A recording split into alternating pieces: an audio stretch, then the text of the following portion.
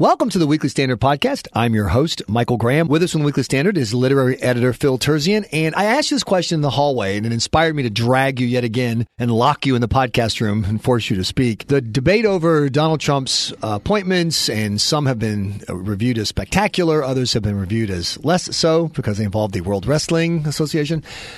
Worst cabinet pick ever, and your first top-of-the-mind answer is... Janet Reno. Janet, I can think of a dozen reasons why that would be the case. Why do you put her as worst pick ever? Well, partly because of the process by which she was picked. Good point. The thing that puzzled me about Janet Reno is that Bill and Hillary Clinton had been planning their presidency, as far as I can tell, their entire adult lives, and had been networking and attending conferences and Renaissance weekends for decades. If anyone arrived in the White House with the fattest Rolodex in history, it would have been the Clintons. And their first appointment, as you'll recall, as Attorney General was Zoe Baird, who, as you know, had a minor tax problem with a nanny. A nanny, exactly. And she was then replaced by Kimba Wood, a federal judge who... Well-respected, married to a journalist, and probably would have made a perfectly good Attorney General. But she, too, as I recall, had a nanny problem. And at that point, the Clintons were... the larder was empty. Which amazes me that two high-powered political lawyers didn't have a long list of lawyer friends or judge friends, but instead they cast around and learned about. I guess they were under the gun. It had to be a female, and they learned about this Dade County prosecutor, and of whom they'd never heard. And anyway, that's how Janet Reno got the job. Now she's an example of events kind of guiding people to a less than optimal choice. And, of course, she was able to stay for the entire 8 years. Pretty unusual for an AG because of all the dirt she had on the Clintons. Right. I mean, it was and they were terrified of having to go through the approval process of somebody else. Exactly. So I'm going to put you back on the spot. A pick that was bad, not on purpose, but you know what I'm saying? Like they were picked because they were supposed to be good, and then they really... didn't. Or maybe the flip side, somebody that was a problematic pick who turned out to be surprisingly good. Well, maybe there's a third category. Okay. One of the attorneys general that I'm not very fond of, and it's probably a minority opinion, is Robert Kennedy. Bobby Kennedy was 34 years old. In my opinion, a somewhat unstable individual who had been counsel to no less than Joe McCarthy in the Senate, then had been counsel to the Senate Rackets Committee, which is a nice job, but that was essentially the sum total of his public service, aside from being his brother's campaign manager in 1960. It's hard to imagine in the modern age if, say, George W. Bush's 34-year-old younger brother had a comparable background and had worked in the Bush campaign, that anyone would even seriously contemplate him as Attorney General. It's interesting to me that you casually mentioned that he was Joe McCarthy's legal guy because, of course, McCarthy and McCarthyism, McCarthyite. People listening right now who are younger, that's like saying he was, Hitler's attaché. I mean, it's like, what? Exactly. Yes. Why? So given that you have a depth of knowledge that the average person doesn't have, why do you say you think that Bobby Kennedy was unstable? Well, I never really thought about it until about 10 years ago. I was sent a couple of biographies of Bobby Kennedy by the Wall Street Journal to review. One of the longer one was by Evan Thomas, who's done a series of kind of popular historical biographies of that sort. And the other one I can't recall offhand. But the thing that struck me about him in the course of reading them was that he really did have this volcanic temper, which he didn't control very well. An example of which I suppose you could say, one of the principal things he did as Attorney General was pursue this legal vendetta against Jimmy Hoffa, the ex-president of the Teamsters, or the president of the Teamsters, which he may have been justified in doing, but it really had a Inspector Jarvet aspect of obsession and revenge. And There are just a lot of examples of his. I mean, he really was a kind of ashtray throwing, screaming, fundamentally unstable individual. That's what I came away with. So, Attorney General, not a good job for somebody with the Judicial I'm going to punish punish my enemies mentality.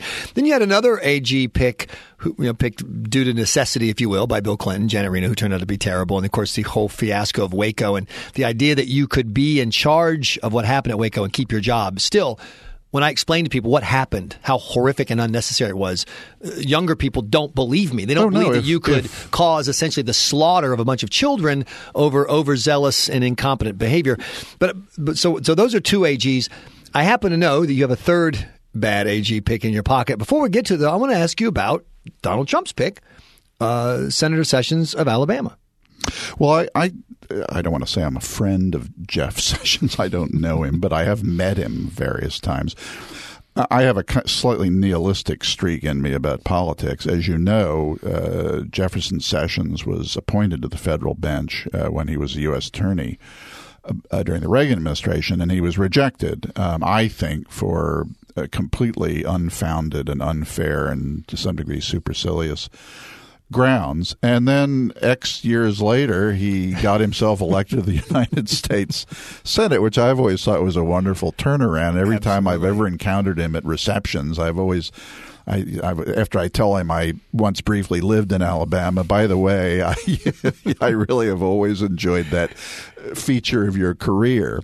Best revenge. The best revenge. I mean, I didn't, he had a perfectly good, if not sterling, reputation in Alabama when I was there.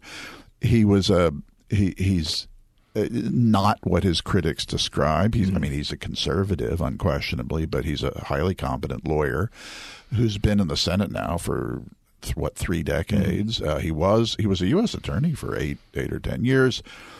He would have been a perfectly good federal judge, probably a kind of center-right federal, the sort of person they would think about the Supreme Court if it were a Republican president.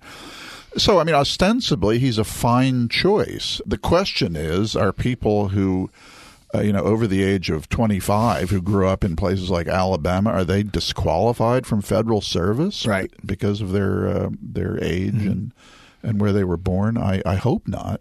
Well, what's interesting to me is his willingness to prosecute schools over the issue of segregation.